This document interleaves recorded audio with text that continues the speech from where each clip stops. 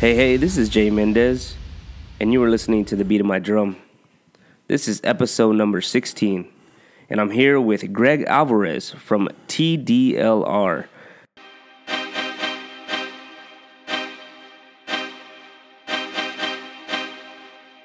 How are you doing today, Greg? I'm doing wonderful. Thank you for having me. And can you tell us what TDLR is? It's a state agency, and the acronyms is for Texas Department of Licensing and Regulation. All right, great. And what that means for you all listeners is that this guy is big time. So he does a lot of the work for the combative sports in the state of Texas. Combative sports meaning boxing, MMA. What other kind of combative sports? Anything that has to do with striking, kickboxing, Muay Thai, MMA. Now, we don't regulate grappling or nothing like jiu-jitsu, but if it comes to hitting, we regulate it. Great. And what is your role with the TDLR? I'm the program manager, which is the combative sports program manager. What I do, I oversee the whole program. I have 7 full-time employees that help me regulate the sport throughout the state. That's just like going out to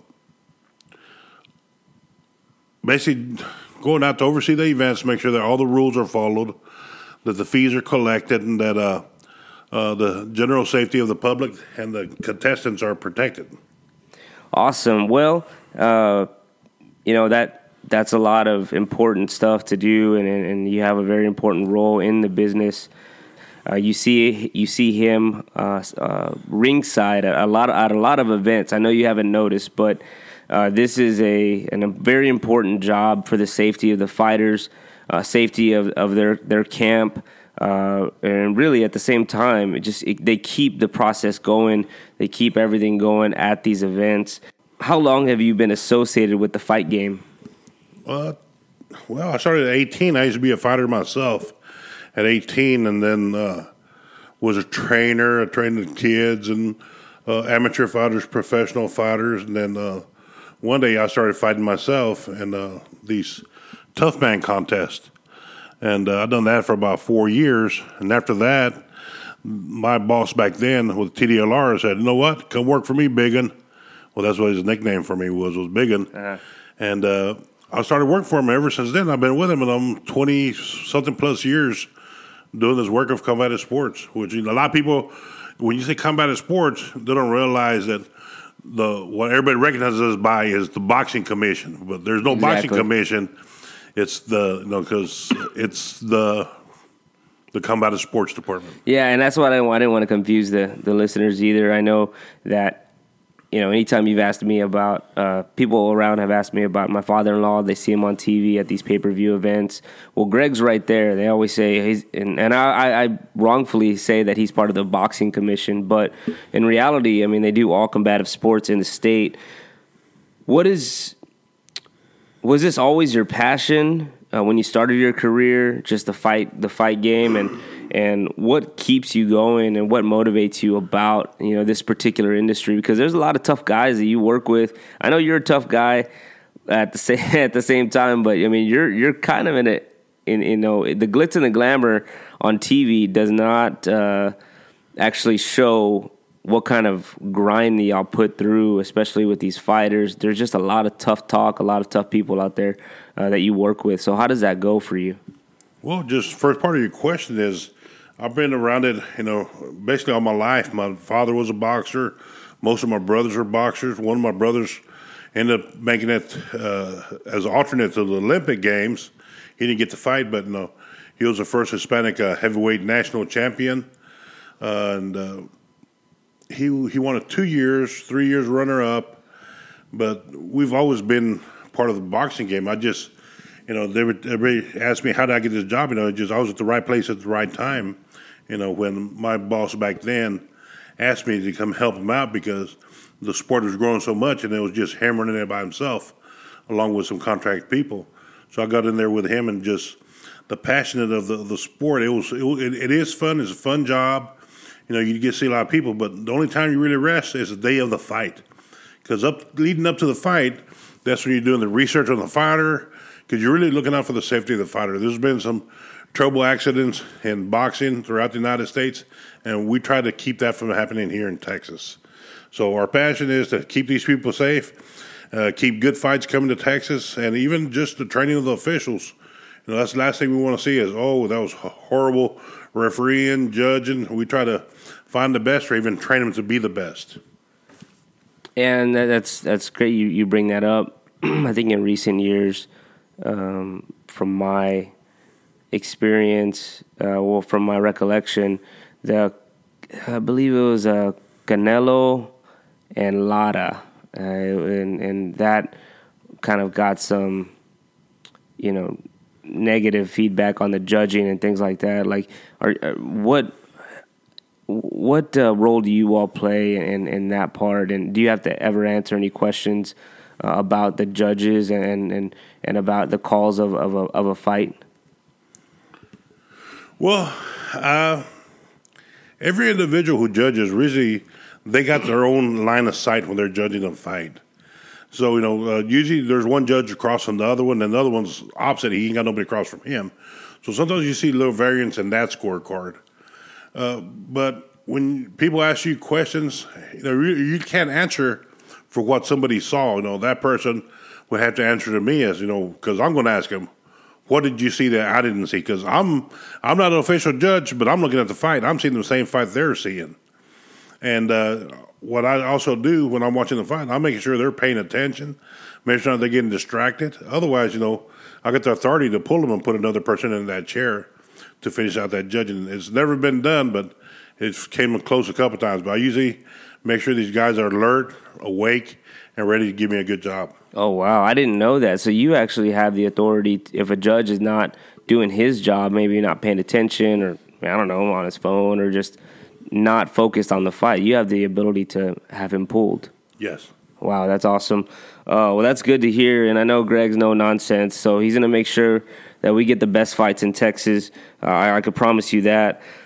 And going back to what you said about some of the dangers that the fighters face, one big thing that I've always been curious about is weight cutting. So tell us about the dangers of weight cutting for the fighter, because one day, like today, they're 160. The next day, they're 147, 146. I think that's a dangerous thing. I don't know. Like, what's your opinion on that? Well, a lot of these massive weight drops that happens is they just dry themselves out, and the danger behind that is you're really damaging your body, for future. In the future, you're damaging your liver, your kidneys. But when fight time comes along, there's not enough time to rehydrate to put that fluid back around your brain, because a lot of the damage that happens is when you're getting hit, your brain is bouncing back and forth. And the fluid you got in your brain basically stops the brain from the impact happening so much as, going through the water, hitting the wall, or just going straight hitting the wall of the head. And so we really look out for dehydration. Basically, it starts at the weigh-in. When they stand up on the scale, whether they're swaying or their skin is clammy. And then the doctors, we got a real good set of high-quality physicians that do pre-fight physicals, post-fight physicals on these fighters before they even step in the ring. And a lot of times, what people don't see is a lot of these fights get scratched before that fight happens, because they got the authority to scratch a fight if the person is dehydrated or shows signs of dehydration. Yeah, and I've been to a few weigh-ins. I've been to a few fights with my father-in-law, and I watched some fights. And at the weigh-in, some of these guys just look totally out of shape. They're just there for a check, or they show up not ready. And then sometimes they get scratched. They get scratched late. So how does that process go? Is it their trainer? Is it just you? Is it your office? How does that go when you scratch someone off of the card? Well, the only reason somebody gets scratched off would be a safety reason, and whether it's they didn't make weight, the weight was too high for the opponent they're going to be fighting, or they're above the 5% rule, and if somebody weighs in over the 5% over their contract weight, that fight is automatically disqualified. They don't even get a chance to make weight.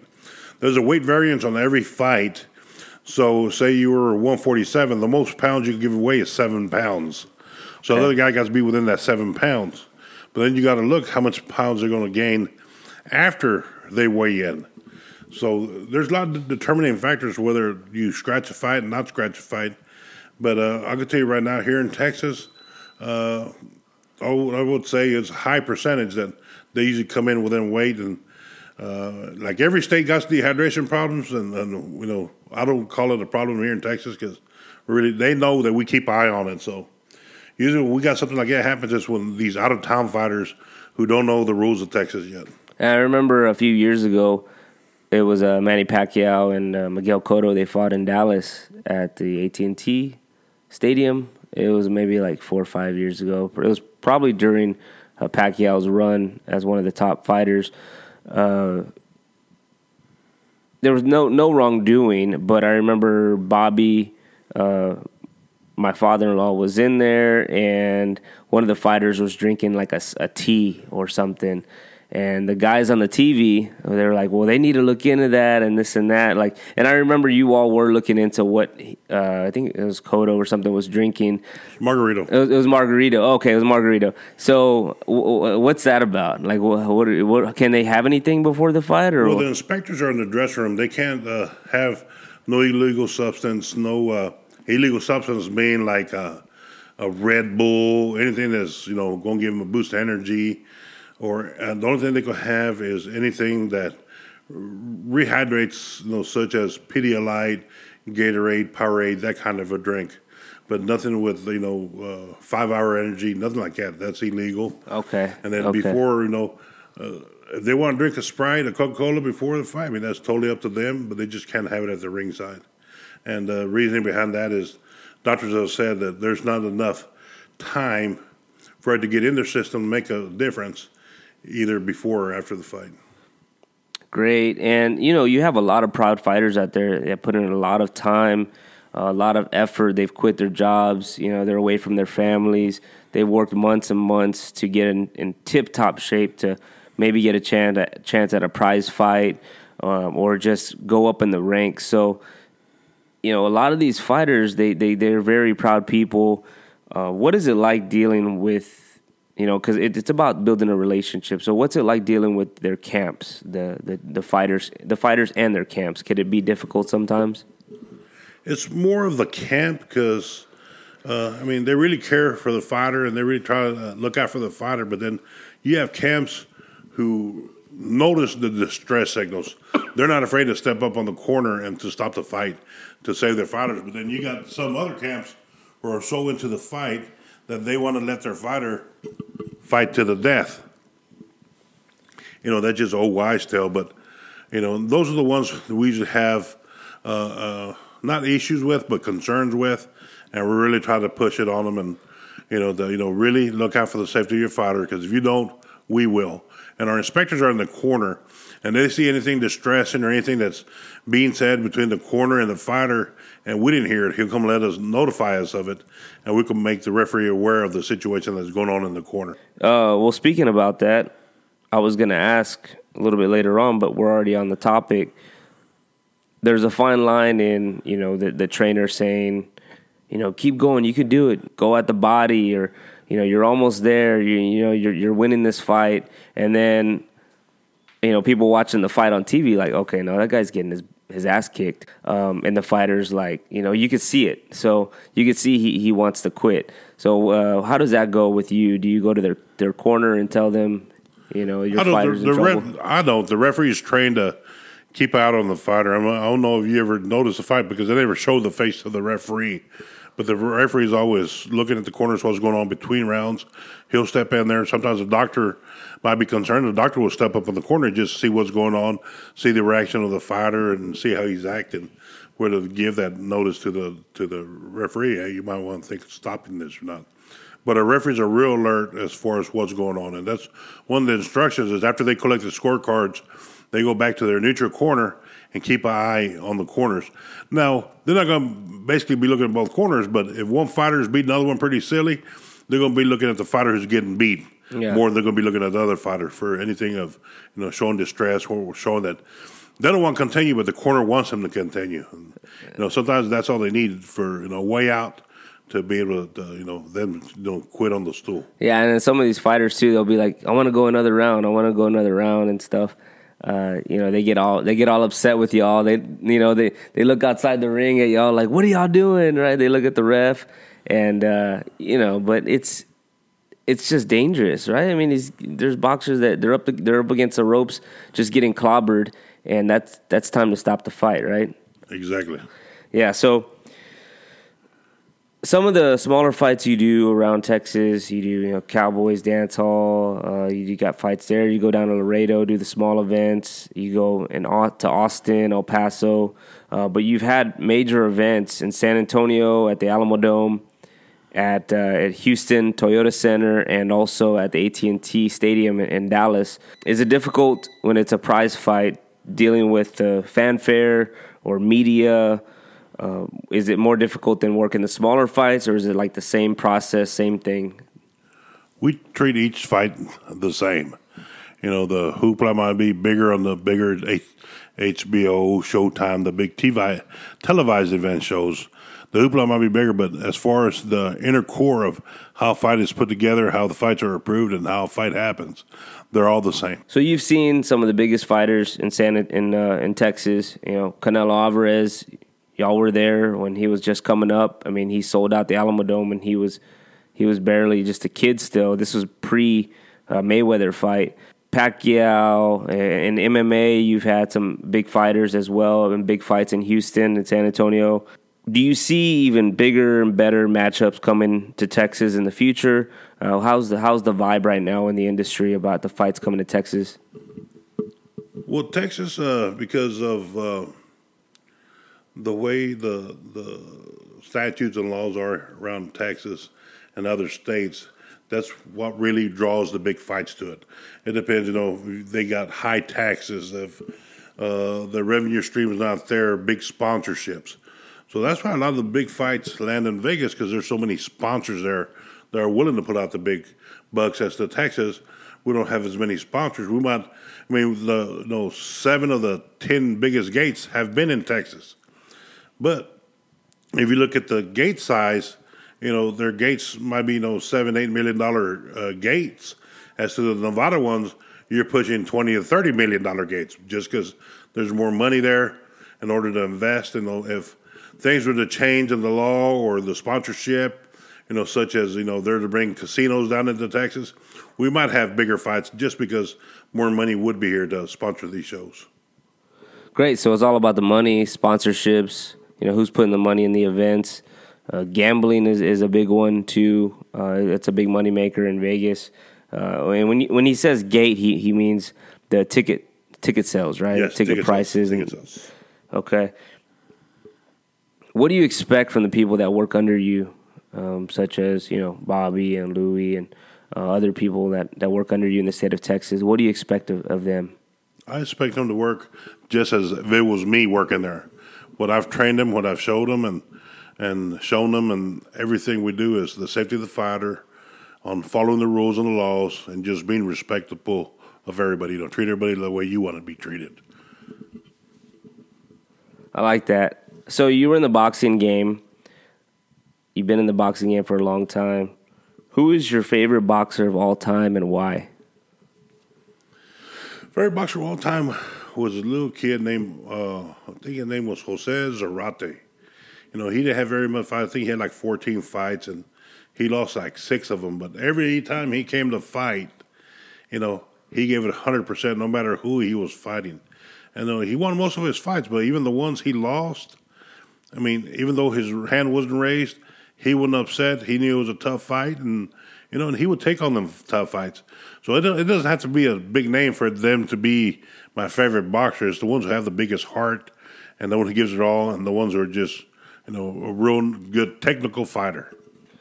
Great. Well, on that subject, about 5 minutes or so, 3 to 5 minutes. On that subject, talk about Canelo Alvarez, what you've seen from him rise in the ranks throughout the years. I know he's worked his butt off ever since he started off at those smaller fights. But what can you say about Canelo Alvarez's career up until this point? Well, it proves that their hard work pays off. He got one of the biggest lucrative contracts as far as with the DAZN TV network, as far as the fights he got coming up. And he's fighting all the top fighters. Yeah, every now and then you get somebody who's not top tier, but that's part of the game. Everybody needs a chance. Sort of like, even though it was a fictional character, Rocky. See how he got his chance. Everybody needs a chance. He will be beat one day, just like all the greats were beaten.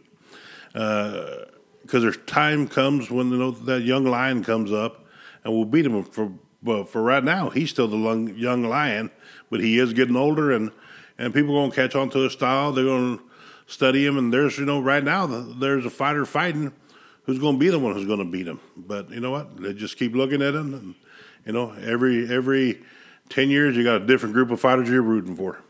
That's great. I'm glad you bring that up because you're right. At this moment in time, it kind of seems invincible.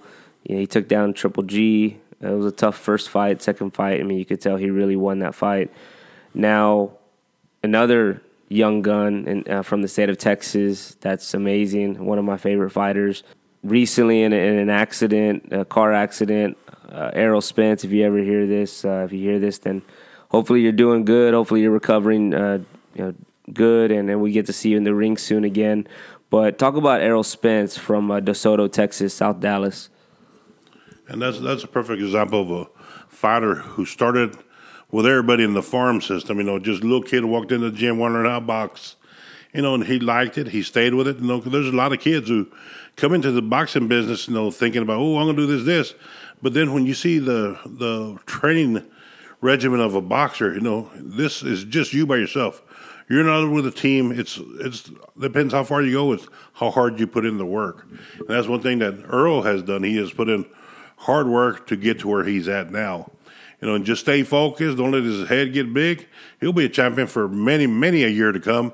And he'll put on many big fights with big paydays. If he just keeps his head on straight and keeps looking forward and just, What are you hearing about his comeback? Is he going to be all right? Yeah, soon? he's all right. They say he's ready, and they're looking for an early spring comeback date. They were looking at January, but I think they just pushed it back a month or two.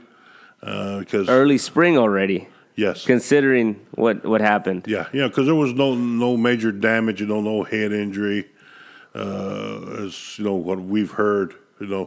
This is nothing official, but Yeah, nothing official. But I remember they were talking about having January, and they pushed a couple months, so probably early spring. But I'll see it on paper. That's when I believe it. Yeah, exactly. But supposedly he's going to be here in Texas. And yeah, Jerry wants him. I mean, that the whole Cowboys Stadium, they really welcome Errol, and his fan club came out that day versus Mikey Garcia. Mikey Garcia, another great fighter out there. Respect and love to watch you fight. Last question for all the MMA guys, all the MMA fans out there. MMA in Texas, is it a pretty strong fan base? And everywhere you go for an MMA fight, how was that reaction from the crowd whenever there's a title fight? Well, Texas is a great state to have combative sports because you got your boxing fan, then you got your MMA fan. You could have an MMA show in the same town as a boxing show, and both shows will be well representative with fans because it's two different fan bases. We've had promoters who try to cross, have MMA fights with boxing fights or boxing fights with MMA fights to draw in both audiences. And yes, it's worked, but when it's one-on-one, in the same town, they're well represented, whether it's a boxing event or an MMA event. Wow, that's a lot of good information. I know a lot of my friends they're into the MMA. I'm still into the boxing. I've got a lot of cousins that are into the boxing. So boxing and MMA, combative sports, is doing really good in the state of Texas. You heard it here from Greg. You see him ringside at all of the big events, small events, but look out for him on your next pay-per-view event in the state of Texas. He works for TDLR, Mr. Greg Alvarez. Thank you so much, Greg, for coming on the Beat of My Drum podcast today. Anything else to say, sir? Well, thank you for having me, and keep up the good work, and keep these fans coming in, listening to your show, and giving them all this great information.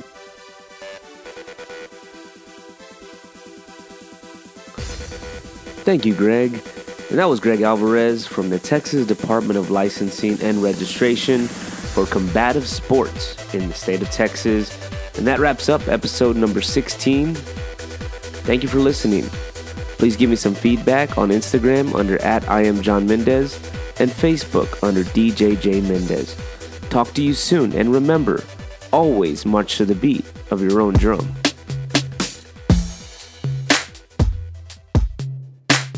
The Beat of My Drum Entertainment.